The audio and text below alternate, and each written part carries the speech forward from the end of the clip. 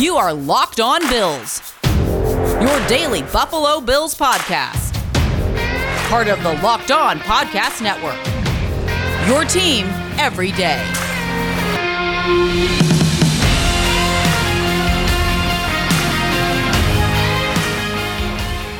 What's up, Bills Mafia? It's Joe Marino from the Draft Network, and I'm your host of Locked On Bills. Today's episode is brought to you by Pepsi. This football season will be different, and Pepsi is here to get you ready for game day no matter how you watch this season. Pepsi is a refreshment you need to power through game day and become a member of the League of Football Watchers. These passionate fans are the real generational talent that Pepsi fuels. Because Pepsi isn't made for those who play the game, it's made for those who watch it. Pepsi, made for football watching. Happy Tuesday to you. It's time for Herd Mentality, the episode each week where you take control of the discussion. And considering the wide range of emotion and opinion of this football team, how everyone feels coming out of the win over the Patriots, there's a lot to get into. And actually, the first few questions kind of deal with some of the Bills fans that are struggling to find positivity with this team and thinks that there may be a discrepancy between a 6-2 record and how good this team really is. So we're going to kind of start our conversation with that and then dig into some of the other outstanding items that were sent in. So let's get into John's item first. He says, are the Bills playing down to their opponents, and is this coaching? Look at the first 4 games versus the last 4. I feel like they play what is expected of them and no more. They do just enough to win in the games they are expected to win and fall short in the games they are expected to lose. I feel like the Bills' offense is doing great but lacks that killer instinct, doing just enough to win. I feel like they can do more and may be a little bit conservative. Here's what I want to say in response to that. What are our expectations? I never expect NFL teams to blow out other NFL teams.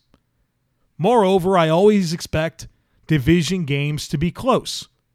And so I think people are feeling some sort of way about an 8-point win over the Jets and a 3-point win over the Patriots. Let's take a look at what a normal margin of victory is in the NFL. Going back to 2006, 49.8% of football games that have been played since 2006 in the NFL resulted in a 1-score win for the team that was victorious. Means that they won by a margin of victory of 1 to 8 points. 49.8%. Basically, half of the games that are played in the NFL are 1-score wins.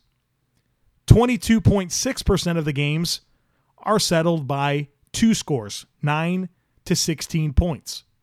And 27.6% of NFL football games have a margin of victory of more than 2 scores. The most common margin of victory in NFL games, 3 points. 14.5% of NFL football games are decided by 3 points. The second most common is 7 points, where 9.2% of games are settled by a margin of victory of 7 points. Again, 49.8% of NFL football games that have been played since 2006 are 1-score victories. It's not normal to blow out teams. It's not normal to win by 3 scores.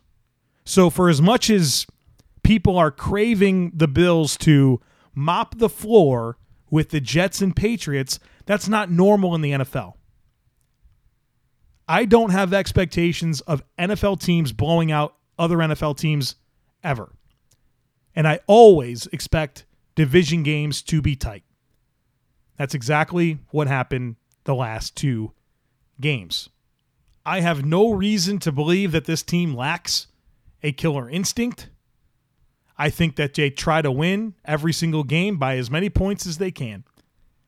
There's no evidence that leads me to believe that other than I'm a Bills fan too, and I want them to win by big margins, and I want to look like we dominated every single team. I have that desire in my gut. But the reality is 50% of NFL football games are settled by a margin of victory of 8 points or less. Frankie says, Joe, I can't decide if I'm happy with this game or if I should be happy with just beating the Patriots, even as underhanded as they are. Like, is this a legit 6-2 football team? Here's what I'll say. The Bills are 6-2, and they haven't even played their best game of the season yet. There's still a whole lot to learn about the 2020 Buffalo Bills. We've seen them pass the ball really well. We've seen the run game pick up over the last couple of games. Defense has been mostly disappointing, but it's came away with some clutch plays at key times. And I do think that this team has some momentum. I mean, they've won 6 games in 8 tries. Their 2 losses came in unusual circumstances. What if that Titans game is played at 1 o'clock on Sunday like it's supposed to? What if that Chiefs game is played on Thursday in Buffalo with the Chiefs on short rest and the Bills at home?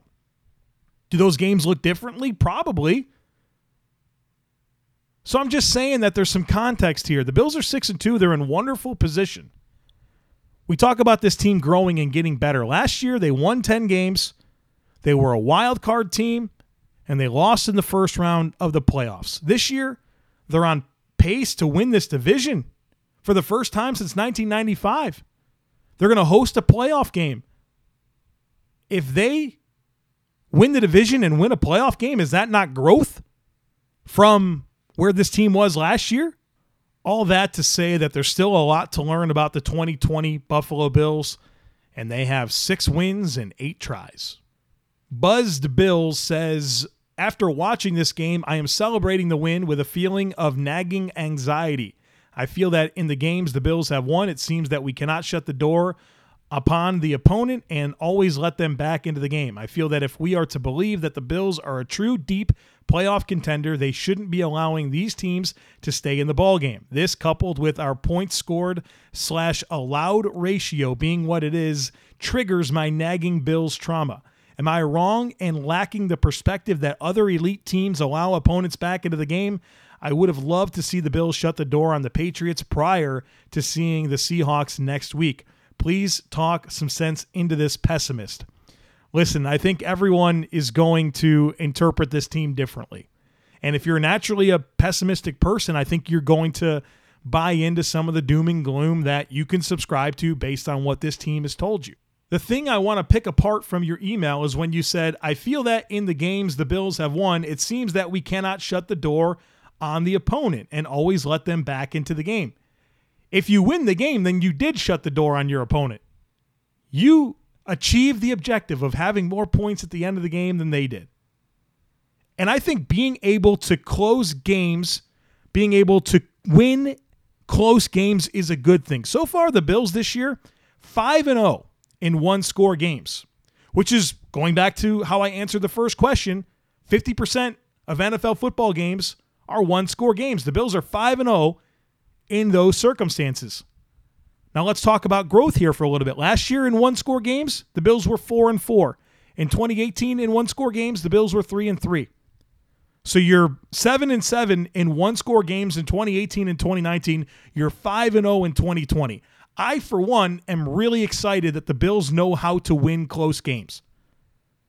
And so when we talk about this shutting the door, killer instinct, being mindful of what we've now established and identified on this podcast as what a normal result for an NFL football game is, and the fact that the Bills are 5-0 in the most common margin of victory that happens in the NFL is a good thing.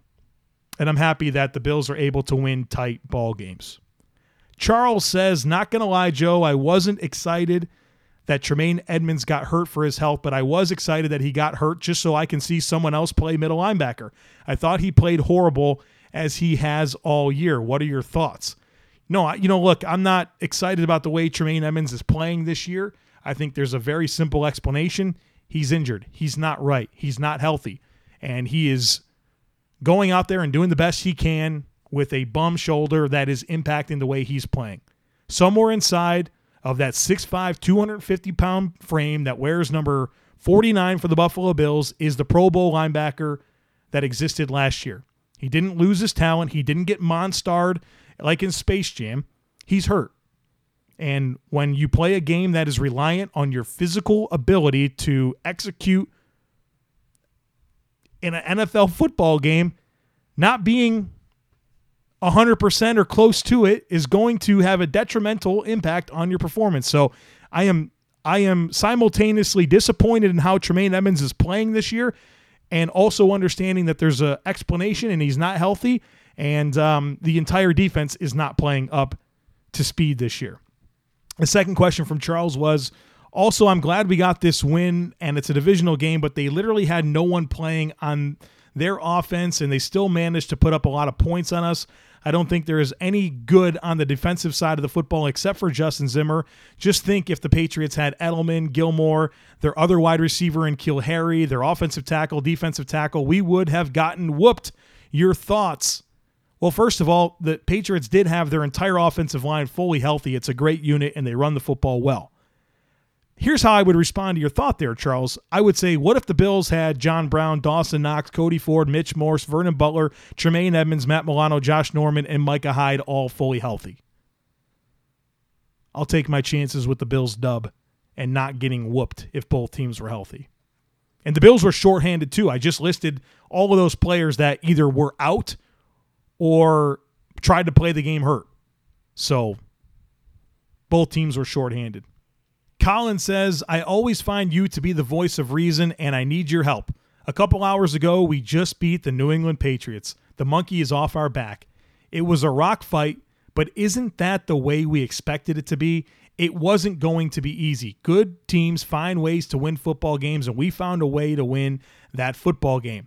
I was under the impression we would be celebrating long into the night. We just beat the freaking Patriots.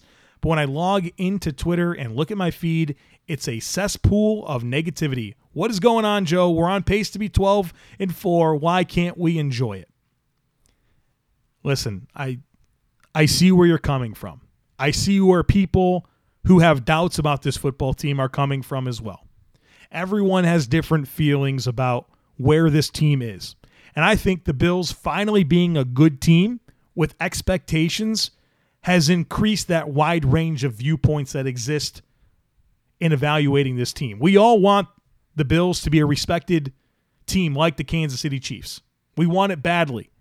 And if Kansas City won the game on Sunday exactly how the Bills did, I think their fan base would be, oh, great, another win, and who do we play next?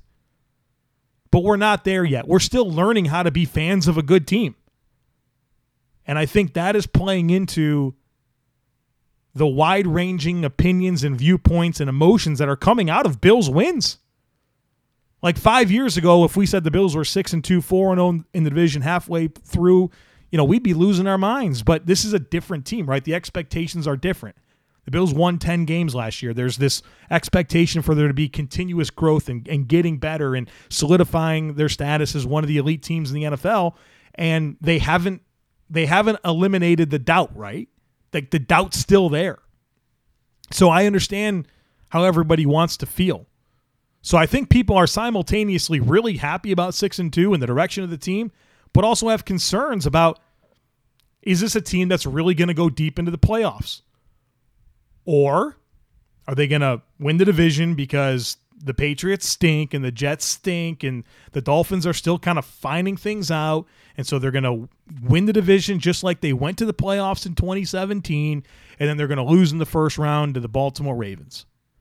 I think people are thinking that's a possibility and are cautious to buy in, and you want so badly to be viewed as an elite team, and the Bills have left room for doubt, and some people are taking that and running with it. Peter says, what do you think the main improvement was with the run game? Is it John Feliciano being back, the running backs just playing better, or was it the play calls? I'll say the rushing attack being better started last week against the Jets, where it found itself a little bit. Zach Moss showed some life. He was obviously injured earlier in the season with the turf toe injury, and he had a tough time kind of finding his way early on in the season. He's healthy, and it looks like, he's kind of feeling more comfortable in his role. Obviously, John Feliciano being back was huge for the run game. The way that he sustains blocks and the way that he widens run lanes is a big factor. I think Ike Bacher played a much, much, much better football game against the Patriots than he did the Jets. And, I think Brian Daboll had better design with his run plays. And I think Josh Allen made some really, really good checks at the line of scrimmage to read the leverage of his blocks and where the front seven was aligned and got the Bills into some really good run calls. So I think all of those things coming together contributed to why we saw the Bills have a really outstanding, dominant day rushing the football against the New England Patriots. Ryan says, I have a question about Mitch Morse and concussions and his availability. With him out, is our best line combination Feliciano at center and Bacher at left guard? I know Bates isn't a world beater, but in your opinion, would the line be better off with him at center and Feliciano manning his usual guard position? Obviously, that would mean relegating Bacher to the bench. I think the Bills' best offensive line combination is obviously Dawkins and Williams at tackle, but if Mitch Morse is going to be out, I do think I want Feliciano at center. I think his experience in that role, making line calls, snapping the football, matters a lot in who's playing that position. I think, look, it is what it is with Cody Ford being out and Quinton Spain being on the Cincinnati Bengals. I think the Bills' best right guard right now is Brian Winters. And based on the way Ike Bacher improved from the Jets game to the Patriots game, I think right now I'm willing to buy into him at left guard. But obviously we'd love to see what this unit looks like with Dawkins and then Ford, Morse, and then Feliciano, and then, of course, Darrell Williams. I'd love to see it. I think it'd be a really good unit, but that's just not where we're at right now, given injuries to Ford and Morse.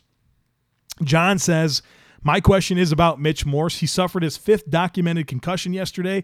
That's scary, and it makes me wonder if he will think about retirement. I suffered a TBI myself and always think overly cautious.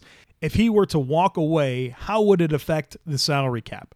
So I have the answer for you on the salary cap implications. But first, I want to revisit a quote from Mitch Morse that he stated after he was cleared from the concussion that he suffered in training camp last year that kept him sidelined for a number of weeks. And so when he was healthy, this is what he said about his mindset about the concussion history that he has and his forecast moving forward. He said, quote, when you look at the grand number of them, you get over the fact that if you take care of yourself and I do everything the right way, I know for a fact that I'll be fine in the future. If it happens again, I'll be fine. And if it happens again after that, I'll be fine. You always wonder, but every single specialist I talked to said the outside perception of these things is kind of far off. I feel very confident that I'm going to be fine in the future. We've done all the tests you can do, and everyone was tip-top, and all the specialists said I'll be just fine. Obviously, new information can change the way he feels about the situation, but I think if you were nervous about Mitch Morse retiring based on this 5th documented concussion, the fact that he literally said 1 year ago, if it happens again, I'll be fine. And if it happens again after that, I'll be fine. I think there's something to take away from his mentality and reading into his approach to this. Now, if he were to retire, and here's what it would mean for the Bills salary cap. And I got this information from Greg Thompson.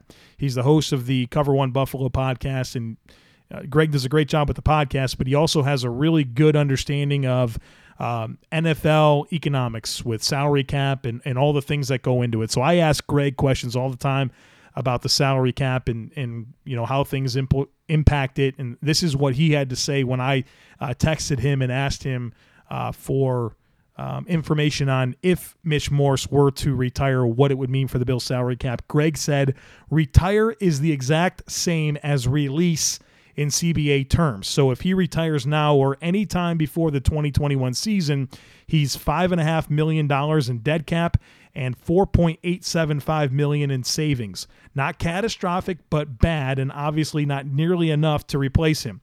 It would technically be worse if he officially retired today, but it would benefit the team greatly to wait until March 1st to announce that. if it came to that worst case scenario, which I would assume he would oblige. So there you go. There's your information on that. Would not be good for the Bills' salary cap. You'd accumulate some dead cap and really not create any savings. Corbs says, was this a coming out party for Zach Moss, or was it all because of situational football and the weather? I think he showed amazing vision and your favorite quote, contact balance. We need to feature Moss and Singletary more as the situations lend themselves to it. Love the pod and go Bills. I think it was in a lot of ways a coming out party for Zach Moss. I mean, we've seen him gain confidence now for a couple of weeks, and he's finding himself, and I think it's a really good thing. The Patriots are a good run defense, and I really do think that the Bills came in with a good plan, and Zach Moss executed, and it's really encouraging because I shared some concerns that I had about the Bills' rushing offense, and could they win games with elements, whether that's wind or rain or snow, and talking about playing home playoff games and winning games late in the season. That really comes down to being able to run the ball when you need to be able to run the ball. And I think that the last two games have been really good for my belief that the Bills can do that. So we'll call it a coming out party and really kind of buy into the last 2 weeks of success running the football. And hopefully that continues, because as much as I believe in a pass-first offense, and I think you pass to win in the NFL, you still got to be able to run it. And the Bills have proven they can over the last 2 games. Need to tell you guys about Built Go. It's made by the fine folks who produce Built Bar, the best tasting protein bar in the world. And now they have a workout gel, and it is designed to help you break through your wall, whether it's a mental or physical wall. Break through it with Built Go every day. Comes in easy to take 1.5 ounce packages that you can put in your briefcase. You can put it in your golf bag or just stick it in your pocket to have it ready whenever you need it. Built Go is the best workout gel on the market. It's 5-hour energy without the same crash feeling. Plus, it's natural, so it's better for your body. It's like drinking a Monster drink with a third of the caffeine and better results. Comes in 3 delicious flavors: peanut butter honey, chocolate coconut, and chocolate mint. Visit BuiltGo.com and use promo code LOCKED, and you'll get 30% off your next order. Again, use promo code LOCKED for 30% off at BuiltGo.com. Let's go. Next one today comes from Alan, who put some work into his email here. And so stick with me because I have some interesting thoughts on the information Alan presents. He says, you touched on my question a bit in the Monday recap pod, but it concerns the Bills defense with McDermott and Frazier. I've been an NFL fan for over 25 years, and I've never seen the type of performances that McDermott's defense have, in particular against the run, from other teams. And so Allen then goes on to list games in 2017, 2018, 2019, and 2020 of where the Bills gave up a ton of rushing yards. And so let me tell you the games that he references and how many rushing yards the Bills gave up in those games. So going back to 2017, the Bills gave up 298 rushing yards to the Saints in a loss, 146 rushing yards to the Chargers in a loss, 191 yards to the Patriots in a loss, and then 193 rushing yards to the Patriots in another loss. In 2018, Allen reminds us of a Colts loss where the Bills gave up 220 rushing yards, a win over Jacksonville where the Bills allowed 226 rushing yards, and a loss to the Patriots where the Bills gave up 273 rushing yards. In 2019, Allen reminds us of the loss to Philadelphia where the Bills gave up 218 rushing yards, lost to the Browns where the Bills gave up 147, the Patriots where they gave up 143, and a loss to the Texans where the Bills gave up 141. And then so far this year, Allen reminds us of 3 games: a win over the Rams where they gave up 167, the loss to the Chiefs where they gave up 245, and a win against the Patriots where the Bills gave up 188 rushing yards. Allen continues to say, in thinking back to watching those games, there seemed to be no adjustments whatsoever. The same 4-man approach, keeping linebackers and DBs back off the ball, and then watching the offense run right through the defense over and over and over. It is incredibly frustrating to watch in real time, but then even more infuriating to hear McDermott call it a blue-collar effort in a win. Are you kidding me? As you touched on Monday, it is a mentality, and the Bills under McDermott do not seem to have it when it matters, and too often seem to get absolutely trucked by physical teams who have an attitude. My question is, why does it seem to happen often with this defense and this coaching staff? Is it scheme related, coaching or is it personnel related? I know we are missing Star Lotulelei, but it is much more than just one guy. There aren't a lot of dogs on this defense at all, and that is a disappointment. Bonus question, if you can have one stud Bills defensive tackle in their prime to put on this defense, who are you taking? So let me start there. The defensive tackle that I'm taking in their prime to put into this defense is Pat Williams. That dude was a dude, man. Loved him. So give me Pat Williams at one tech in the Bills defense in his prime. So a lot of interesting stuff here that Allen brings up, and obviously he echoed some of the points that I made there about the Bills needing to have a better mindset and a more aggressive mentality. They need to hunt. They need to be dogs. They need to get after it. All those types of things. And I'm not going to back off of what I said on Monday. But one thing that Allen does get into here is he lists these games: 4 in 2017, 3 in 2018, 4 in 2019, and 3 already in 2020, where the Bills got gashed against the run. And I didn't do a ton of research here, but I went to one team in particular, the New England Patriots, to see, all right, well, do teams get gashed in the run often? Is this a normal thing that, we feel a certain way about because it's the Bills, but, it really kind of happens more often than we realize across the league? And so I looked at the same sample size, 2017, 2018, 2019, and 2020, and I looked at the New England Patriots, and I found the following information. In 2017, the Patriots gave up 185 to the Chiefs, 157 to the Chargers, 183 to the Bills, and 164 to the Eagles. In 2018, they gave up 167 to Houston, 159 to Detroit, 150 to the Titans, 189 to the Dolphins, 158 to the Steelers. In 2019, they gave up 210 to the Ravens, 164 to the Bengals, and 201 to the Titans. So far this year, they gave up 154 to Seattle, 197 to the 49ers, and 190 to the Bills. I mean, it looks like from reviewing the data that Allen sent in is that you gave me all of the games where the Bills gave up like 140 or more rushing yards. And I went through the Patriots over the same sample size and found more games from them with massive amounts of rushing yards seeded as well. So I don't know. Like, I didn't go through every team. I don't know how often it happens, but I just went to one team, and it's the New England Patriots, who are renowned for great defense and limiting scoring, and they get gashed in the run anywhere from 3 to 6 times a year too. So I don't know. I think it may be more of a frequent thing than we understand, and we just feel a certain way about it because it's the Bills, and we get tired of seeing teams gash the Bills, and it's demoralizing when you can't stop the run. It sucks. It sucks to watch that, and it's your favorite team on defense. But I do think it's a little bit more of a frequent thing than we realize, and again, that's only looking at the Patriots, who are renowned for great defense. Jeff says, I have a question about the Bills' route concepts to beat the deep zone, inverted cover 2, etc. If teams are focusing on dropping a safety in the middle of the field to stop the crossing routes that worked earlier in the season, doesn't that open the deep corner routes and post routes? It seems like our entire passing game consists of 5 to 10 yard outs and curls. I get that defenses are trying to take away chunk plays, but great offenses find ways to beat that while still attacking deep. Seems like our concepts are stale. Take what the defense gives you is fine, but we need bigger plays. Yeah, and I think, Jeff, it's honestly just the next part of the evolution of this offense.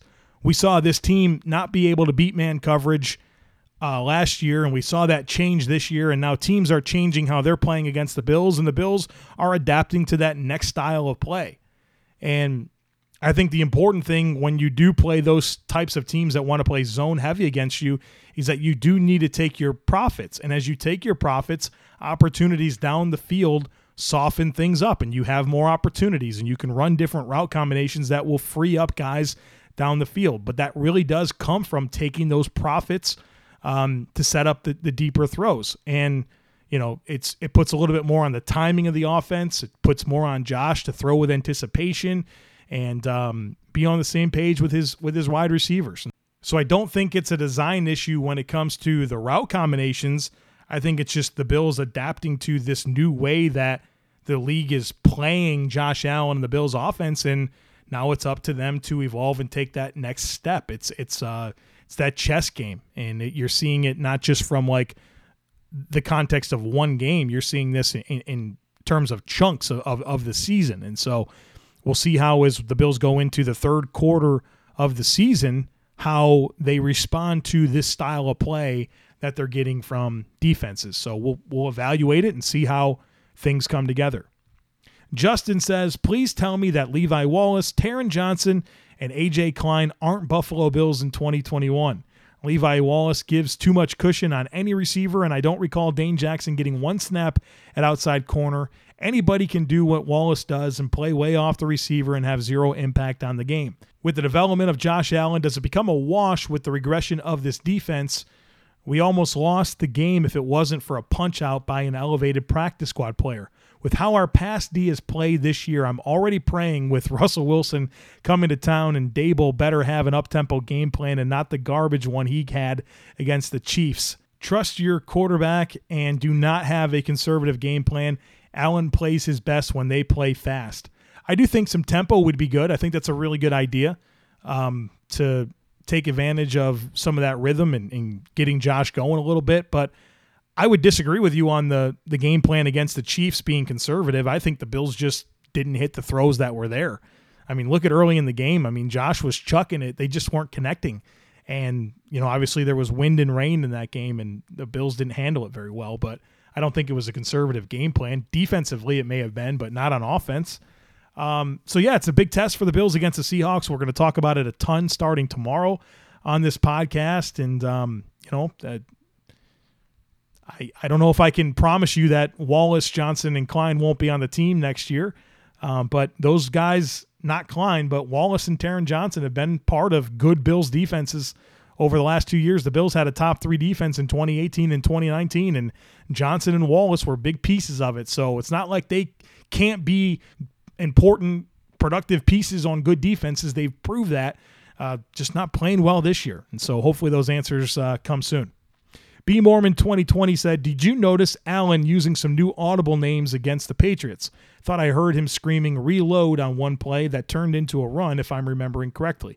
I'm not a football expert, so I'm wondering what you thought of Allen's pre-snap adjustments on Sunday. I think that's an underrated part of Josh Allen's game. How good of a job he does at the line of scrimmage with checks, with protection calls, with audibles, with understanding the game clock. Man, he's just really in tune with all of that stuff. He's really smart at the line of scrimmage. There's no question about it. I think he made some really good checks when it comes to getting the Bills into good run plays.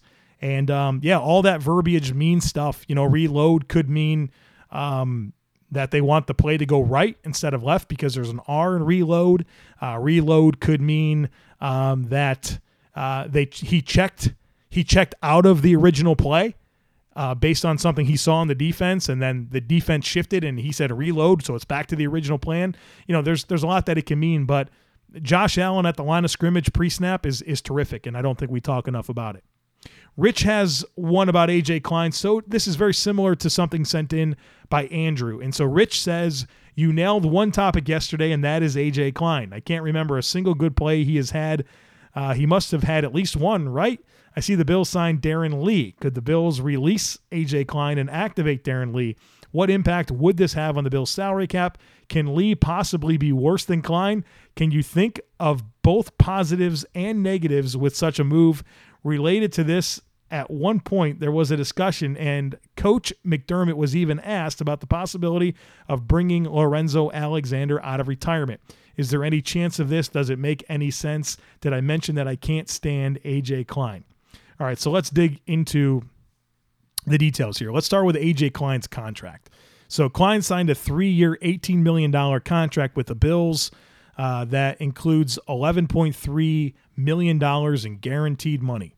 He signed this year. His cap hit is $5.9 million. His dead cap is $6.7 million. There is no benefit whatsoever to releasing A.J. Klein in terms of a salary cap perspective.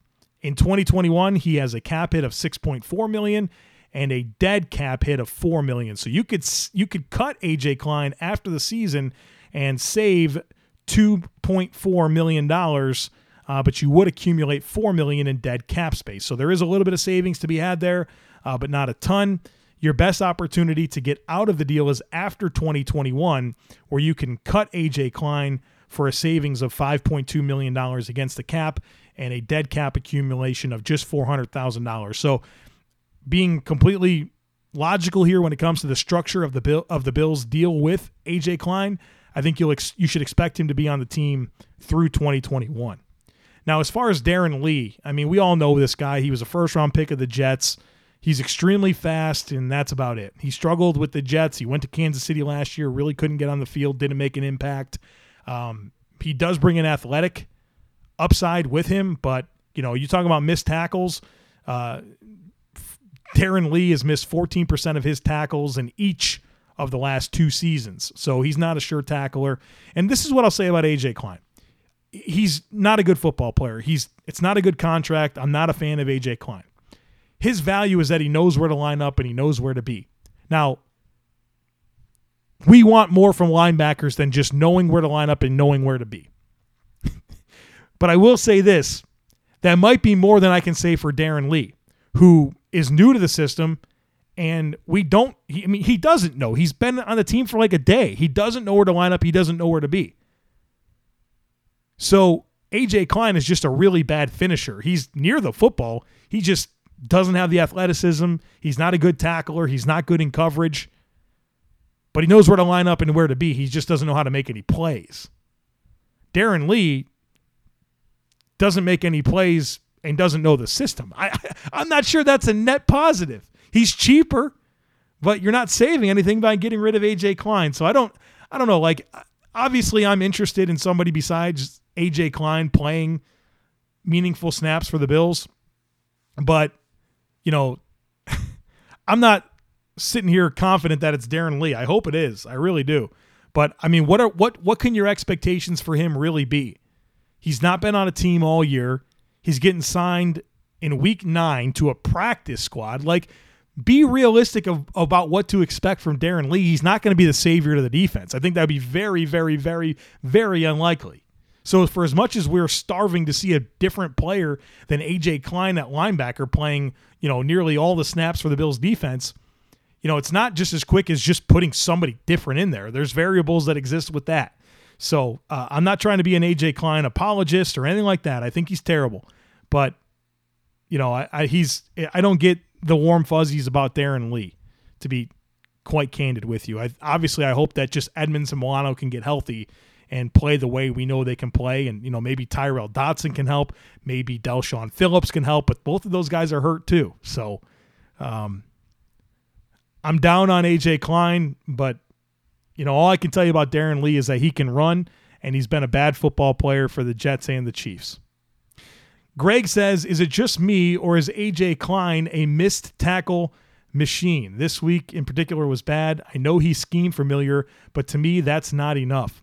So let's talk about the Bills and their tackling issues. They missed 12 tackles on Sunday against the Patriots. Pretty on brand. They've missed 62 so far this season. Who has the most missed tackles on the team? It's A.J. Klein with 7. Tremaine Edmonds has 6. Josh Norman has 5. The following players have 4. Terrell Dodson, Taron Johnson, Ed Oliver, Matt Milano, and Jerry Hughes. They all have 4. The following players all have 3. Cameron Lewis, Tre'Davious White, Justin Zimmer, Dean Marlowe, Jordan Poyer, and Micah Hyde. Now let's give a shout out to the players that have played at least 100 snaps and don't have any missed tackles. You ready for that list of players? At least 100 snaps and no missed tackles. Levi Wallace, 261 snaps played, no missed tackles. Any others? Yeah, Vernon Butler, he's played 182 snaps and has 0 missed tackles. Trent Murphy, 0 missed tackles and 236 snaps. AJ Epinesa is close. He has 91 snaps and 0 missed tackles. So obviously we know the Bills have a missed tackle problem.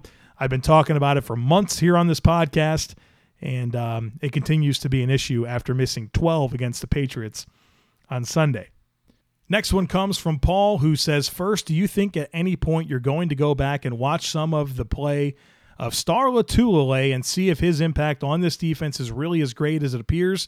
It may have been, considering the drop-off of the defense this year. He's taken a lot of flack by the fan base the last couple of years, and I'm wondering if it really wasn't warranted.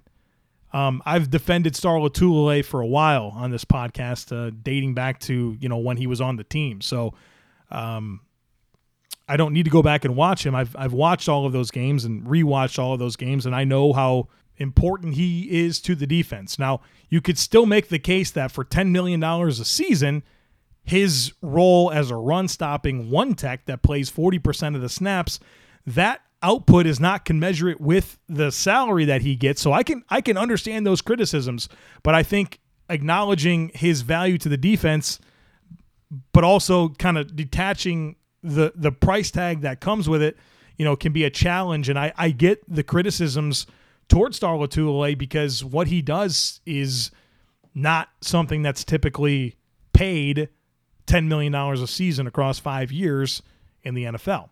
The second question from Paul is, how bad was Vosean Joseph that he was cut and they felt Klein, especially at his price tag, was that much better? I can't imagine Joseph playing much worse than Klein, and he would have been at a much more manageable price tag. I was never a big Vosean Joseph fan. Anyone who's listened to the podcast since I started doing this in January of 2019 will know that I haven't had glowing things to say about Vosean Joseph and the player that I scouted at Florida. I think he was very poor when it comes to mental processing. I always said that if you can ask him to do a single one thing and not have to think, just shoot a gap or play man coverage against this guy, that he can hold his own. But when there's thinking involved, man, he really, really, really struggled. And I think the fact that Vosean Joseph has been cut and not picked up by anyone, I mean, the Bills let Vosean Joseph go and he is not signed with anyone since, says a lot about what the league thinks of Vosean Joseph. So, I think that it would just be a different player with a different number on his jersey, but the same level of frustration, perhaps even more, based on what I think Vosean Joseph could be in the NFL. Jared says, my theme all week has been Tyler Bass slander is prohibited in this house. I'm frustrated by how quickly fans are ready to move on from him. Comparing Bass's numbers to the NFL average, his field goal percentage is below average, I concede. And if you look at projected season totals, Tyler Bass will score 6 points less than an average NFL kicker on the remainder of the season. However, if Bass had made 2 of his misses, say the miss week 1 against the Jets and one of the Bojorquez holds, his numbers are pretty much exactly NFL average, and there is no opportunity cost whatsoever. Bass has ridiculous game-changer upside. Do you think that a potential loss of 6 points on the rest of the season is too much to see if Bass is the franchise kicker? Why are our expectations for him so high? First thing I want to say in response to this from Jared is I hope Jared and everyone listened to my Friday discussion last week. To open up that podcast, I had former Buffalo Bills kicker Jake Arians on the podcast to talk about rookie kickers, development, what our expectations can be, what we can look at when observing Tyler Bass kick field goals that would tell us if he's getting better or not. And we had a great discussion, about 20 minutes or so. So I encourage everyone that is interested in Tyler Bass and how to understand his role and what he's going through and everything that goes into a rookie kicker and kicker development. We talked about with a former NFL kicker. So listen to that discussion. It was very, very enlightening. But, I think that's always been the discussion with Tyler Bass, at least the ones I've had on this podcast, is it's been about, him performing on the field to a level that's going to gain confidence, because it's a roller coaster with rookies at every position, but especially kicker, where the results are binary. You make the field goal or you don't. And it's so easy to judge how they're performing because it's makes and misses. And so kickers have to do a lot to earn the trust of a fan base, So it was always going to be a bit of a bumpy ride, but there's so much precedent for kickers getting better. And I don't think the Bills should be close to moving on from Tyler Bass. And what that really comes down to is look across the league. I mean, teams are recycling kickers like crazy. There's not better kickers out there. See what you have here, ride it out, and hope that you have your long-term answer at kicker. Hope you have your next Steve Christie. Next one comes from Justin, who says, on Victory Monday, you made a point about A.J. Epinesa possibly being inactive due to mental mistakes. Could you elaborate on this? I've noticed people correcting his lining up like you said, playing defensive end, is there a lot of mental challenge in lining up, or what could be confusing him? So there's play calls on defense just like there is on offense, and within those play calls, it tells you where you're supposed to be, and that is dictated by how the offense lines up. And so based on understanding the relationship between the defensive play call and how the offense is set, he needs to know if he's supposed to line up right over top of the tackle, on the inside shoulder, on the outside shoulder. Same thing with the tight end. He has to know where to be. He has to be in the right alignment so that everyone can be in their proper gap. And as you saw in the game against the Jets, there were multiple times where Dean Marlowe or somebody else had to tap him and tell him to move over, a half a step in either direction or something like that. So, knowing where he's supposed to line up first and foremost, that's like 101. Like, you have to be able to get into the right spot before you can even execute. And I think with A.J. Epenesa and him learning the game and, thinking a lot probably about his responsibilities and what might happen on a play, he's just not piecing it all together and getting into the right lineup that he's supposed to. Now, when it comes to the mental part of playing defensive end, I think it's pretty simple because there's only so many things that a blocker can do to you, and there's a response to every single one of those things. The one thing that I noticed about watching A.J. Epenesa at Iowa is that I don't think he was very astute and quick and sharp when it comes to identifying blocks, how they're trying to combat him, and what he's supposed to do to respond to that within the relationship of his run fit or his pass rush lane or whatever he's supposed to do. So I think that the mental side of the game is a work in progress for A.J. Epenesa. And what's encouraging about that is mental stuff, you can get smarter and you can become more comfortable and you can figure that out. I don't think from a physical perspective I have any concerns about A.J. Epenesa. I think he's shown his length and his heavy hands and his ability to disengage and enough athleticism. I think all of that stuff, the unteachable stuff, is fine. It's just the mental piece of the game, where to line up and what to do once the ball snapped. Adam says, prior to the draft, I was all in on taking Jeremy Chinn, but didn't think he'd fall to the Bills' pick. I was thrilled when he was still available, but the Bills took Epenesa. Although I was disappointed, I eventually warmed up to the pick. I definitely think it's too early to call Epenesa a bust, but do you think the Bills made the wrong choice? There's been talk of Chinn being Defensive Rookie of the Year, and seeing how the Panthers have used him, it looks like he could have helped our defense this year a lot more than an edge rusher. Could we have used Chinn to solve some of our defensive woes this year at nickel and outside cornerback? Yeah, you guys knew I was in on Jeremy Chinn. I talked him up a ton in our podcast leading up to the draft. Big fan of his skill set and what he can mean to the Bills defense as a positionless player, and especially after watching this year, seeing how often the Bills want to be in sub and having a positionless type player that can help take away matchups and, give the Bills some more speed and, shoot gaps and play in man coverage, all that stuff. I was really excited about the prospects of a player like him in this defense. I was also really high on Christian Fulton as an option for the Bills to get better at cornerback too, opposite of Trey White. So, I like A.J. Epenesa plenty, fine. But yeah, it's hard right now to look at this and think, well, the Bills could have certainly found a player that at least in their rookie season could have made more of an impact than A.J. Epenesa. There's no question about it. And I have receipts that said, that indicate that I agreed with that, back in May when we were recapping the draft. So, we might look at this in a few years and be really happy about A.J. Epenesa and the role he plays. But right now, it doesn't look like in terms of immediate impact, he was the best choice, especially when it comes down to the Bills' needs.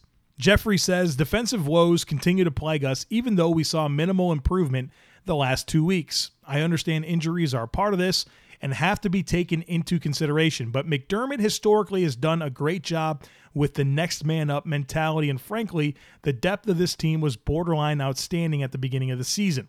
My question is, did the loss of Jordan Phillips and Shaq Lawson have that much of an impact on this defensive line, where we would have taken such a significant step backwards. Our pass rush is abysmal at best, forgive me, but other than those two, I can't think of any major losses we took from our roster considering last year. Why do you believe we are having such a struggle on defense compared to a top 5 unit just 1 year ago?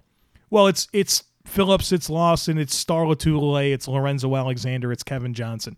Those are the real differences in addition to guys just not being healthy. You know, one thing I'll say about Phillips and Lawson, I think they were players that you could replace on the field. Like I wasn't worried about the football players that they were and finding, you know, comparable or better players. And I thought the Bills did a good job of taking what they lost in Lawson and Phillips and turning that into Mario Addison and Quentin Jefferson and A.J. Epinesa and Vernon Butler. I thought that mix, that much more depth was a good thing. But one thing I will say about Phillips and Lawson that they do that the Bills defense doesn't is they play with that edge. They play with that energy. They play with that mentality, that mindset that's missing from the team. They bring so much to the table in terms of the intangibles and, you know, being guys that just hunt the football. And so, you know, that's what I think you miss from those players.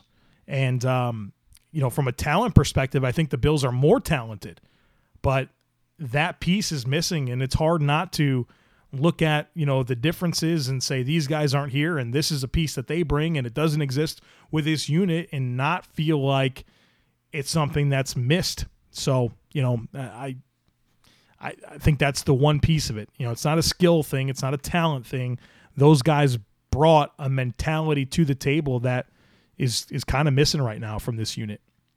Dan says, heading into this week's game, it's hard not to feel the same way I did against Kansas City. It's going to take a near-perfect game to beat this Seahawks team. They are loaded. Besides our offense sustaining drives and keeping them off the field, what would you do to contain DK Metcalf and Tyler Lockett with our current personnel? And how big of a loss would not having Micah Hyde be this week? Yeah, Micah Hyde's key this week. You need to have deep safeties that can play over top and keep leveraged and take away some of those deep throwing windows, and that's exactly what Micah Hyde has done for this team since he walked into the facility back in 2017. So Micah Hyde is monumentally important for this game. You know, I think when you consider just really high level, we'll get into the weeds with the Seahawks tomorrow, but Seattle has a very poor defense, and so, you know, obviously they present a lot of challenges offensively with Russ Wilson and Lockett and DK Metcalf, but you know, their defense is not good. And so this is a game where you feel like you should be able to score some points.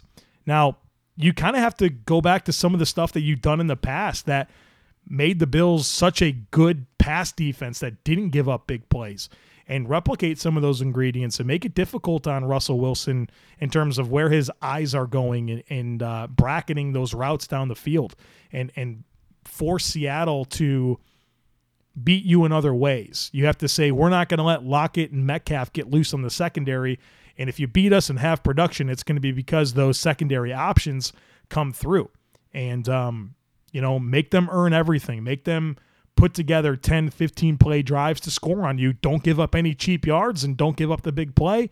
And, you know, score. You got to score. You're going to have to score some points on Sunday. We'll talk about it a lot more over the next couple days here on this podcast. Tony says, you are Brandon Beane and you could address only one of the following at trade deadline. One technique, slot corner, defensive end, pass rush help. Which one do you try to address and what are your targets? I would have given up a 6th-round pick for Desmond King at slot corner in a heartbeat, but here we are. I'd go after the one tech. I'd see what it would take to get Dalvin Tomlinson from the New York Giants and see what you can work out. I wouldn't give up a whole lot. I wouldn't give up anything higher than a 5th or a 6th-round pick, but that would be the spot I would look to upgrade is one tech defensive tackle. Dawson says, let's say the Bills pick in 2021 around pick 22 through 26. After seeing the Bills for the last 7-8 weeks, what position are you targeting for them? Do you have any particular players you think would be a good scheme fit and could potentially be day one starters? You know, I think there's so much to consider when we think about the needs next year because the Bills have some free agents to deal with. Levi Wallace and Josh Norman at cornerback, Matt Milano at linebacker. You've got Darrell Williams at right tackle, who's a free agent. John Feliciano is a free agent. So, it's hard not to write down cornerback, linebacker, offensive tackle, and interior offensive line right off the bat because, I don't think all of those players come back next year, and so you need replacements. I also think the defensive line, right? Don't we want a difference maker on the defensive line? So I wouldn't eliminate that.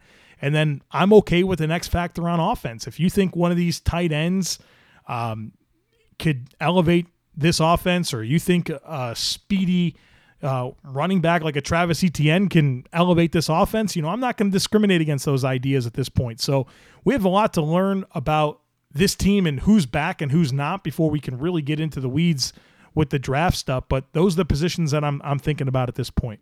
Ben says, what do you think about Kroft versus Knox in the blocking department? It feels like Kroft misses a lot of reach blocks that Knox handled regularly last season. Say what you want about Knox's hands, he seems like a much better blocker. I 100% agree with you.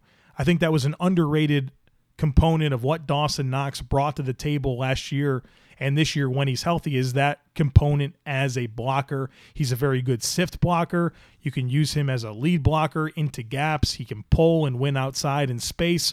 I thought he did a good job in line as a blocker. So, yeah, you have some variance with what he does as a pass catcher, but he's been consistent as a blocker, and I think that's something that the offense is missing and hopefully comes back very soon. Nate says, great work on the podcast, and I love your analysis. I've been a Bills fan for my entire life, indoctrinated by my grandparents in Buffalo, but have grown up in New England through a tough period of time. This winning is new, and this coaching/general manager competency is also very new.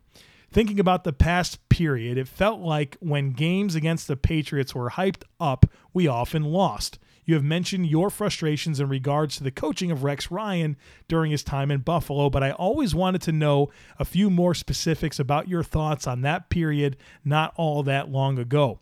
Were you not a fan from the start when he was hired, or did you, like me, drastically lose confidence as it all imploded, especially around his handling and management of the Patriots games? Love to know what you thought went so wrong. So, yeah, I've hinted a lot on this podcast that I did not like Rex Ryan, and I'll be honest with you, I'm glad my tenure on this podcast started when it did, because I think I would have had a hard time talking about Rex Ryan and a Rex Ryan coach football team every week because I just had so much disappointment in that man. I didn't like Rex Ryan with the New York Jets. I thought he was a loudmouth idiot. I thought he was embarrassing. I remember observing the Jets and being so happy that Rex Ryan wasn't my coach and laughing at them for having him employed. And then here I am, shortly after he gets canned and with the Jets, he's the next head coach of the Buffalo Bills. I tried to buy in. I did. I tried to put my fan goggles in and try to like Rex Ryan. Probably lasted 3, maybe 4 games, and I just couldn't do it. A great leader is someone that people want to follow. And there's just no way that in observing Rex Ryan that I could somehow come to grips with believing that he's a great leader of men. He talks big, but his defensive philosophies were dated and they didn't work. How he couldn't win with that 2016 roster is beyond me. Go back and look at the Bills depth chart in 2016 and tell me how in the crap they couldn't get to the postseason. It's because Rex Ryan's just an awful coach. And the fact that he said things like, the game plan's been done for weeks against the Patriots, and he had so much confidence. Like, you have to respect your opponent, and he didn't, and he had every reason to respect the Patriots, and he just didn't, and he just looked like an ass all the time. And I was embarrassed that he was the head coach of my favorite football team, and he's saying stupid stuff about getting fully pregnant with his defense, right? He tried to carry over the Jim Schwartz principles, and then the defense sucked, and he blamed it on him not fully inserting his defense, and he said the word fully pregnant? What? And he did stupid things like paint his truck, and he wore a Thurman Thomas jersey at the combine. He's just he's like a bad politician. He's like a bad used car salesman, and I saw right through his crap. and realize that he's a bad coach. I mean, just an awful coach. So let's be glad that I wasn't hosting a Bills podcast back in the Rex Ryan days, because I'm not sure we'd have a great relationship like we do right now, me and the Bills Mafia. I much prefer discussing Sean McDermott and what he brings to the table as the leader of a football team. Kyle says, how would you grade Brian Daboll's second quarter of the season? The offense and Josh's numbers have fallen off quite a bit since the red-hot start. There have been a number of factors that have contributed, in my opinion, but Daboll has been a polarizing character amongst Bills fans since he took over. I was just wondering where you stand with him. It's definitely been an adjustment for the Bills offense over the last 4 games compared to the first 4. I go back to saying that there were 2 games that were weird in terms of scheduling with the Titans and Chiefs games. You had 2 division games baked into that 4-game sample size. One of those being on the road against a team that you already played and beat this year. And I know the Jets are terrible, but it's still hard to beat a team twice in a season. And so, they're familiar. Greg Williams is a good defensive coordinator, and that just creates for a tougher game.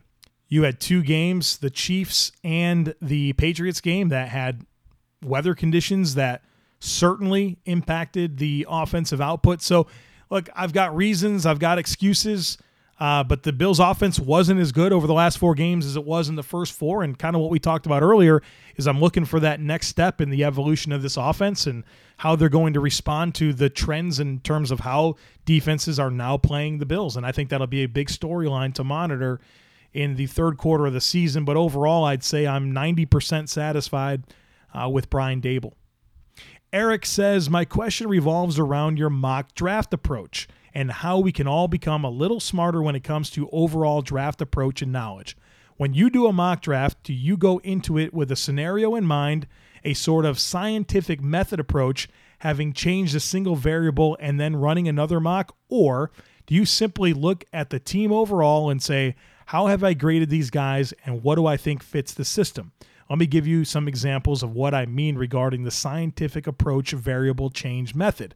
Matt Milano doesn't resign. Mock 1. Matt Milano doesn't resign. John Brown resigns. Mock 2. Milano does resign. Mock 3. Milano resigns but for a short-term deal. Mock 4.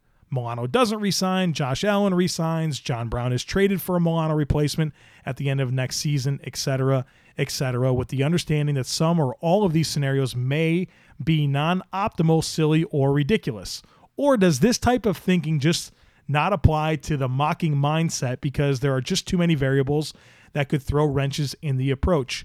I recognize drafting for need or drafting for best available is a simpler mindset, but I have to imagine that analysts use this kind of scientific approach combined with the best player available style, especially in the months leading up as they have more time and more to consider, all with less actual knowledge. Am I wrong? You'll be helping settle a debate with your input. Hopefully everyone followed the question here. Basically what I'm going to respond to here is, how do I do mock drafts? And I'll say that the approach and the mindset going into writing a mock draft changes throughout the process. At this point, early on in the discussion, I'm really just trying to find connections between what players fit what teams and where team needs may fall. And for every team, there's so many different variables. For the Bills, like we've already talked about, you have question marks at cornerback, linebacker, interior offensive line, offensive tackle, and it's all contingent on who the Bills re-sign and don't re-sign. So when you have so many different options, you're guessing a little bit. I can't pick a cornerback, linebacker, offensive tackle, guard for the Bills because they don't have that many picks. So what I do is when it's time to pick for each individual team, I try to isolate my mind to only think about that team, look at the players that are available, look at the needs that the team has, and pick something that makes sense. I'm trying to present a logical scenario. Now, as we get further along in the process and we know more about what needs have been addressed and what needs have not been addressed, obviously you have a smaller amount of needs to fill, and that reduces your options with any given pick. So a lot of the time it really is just about presenting logical scenarios. You gain more information as the process moves along. And then by the end of it, you're really just trying to actually guess what you think will happen. And so when I do my last mock draft, I am talking to every person that I can possibly speak to about players and teams, guys, people that work for teams, all that type of stuff, to pick up as much information as I can, figure out what I should believe, and try to piece together a very accurate final mock draft. But, it's a lot of just kind of working through scenarios, trying to be logical, and inevitably, if you think that the Bills absolutely need to pick a cornerback in the first round, and I do a mock draft and they pick an offensive tackle, you're probably going to be disappointed. I know that I'm not going to make everyone happy.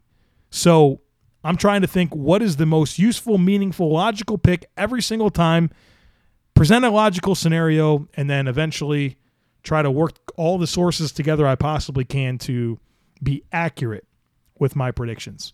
If I can further clarify, or you want to talk offline about this, Eric, hit me up. You've got my email. I want to make sure I settle your debate here appropriately.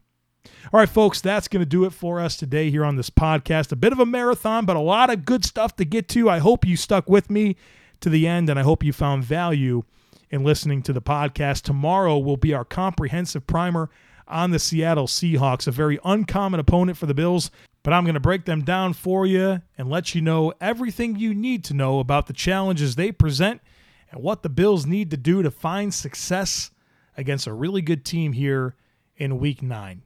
Don't miss it. Make sure that you are subscribed, rate, review, share the podcast, and I look forward to catching up with you again tomorrow.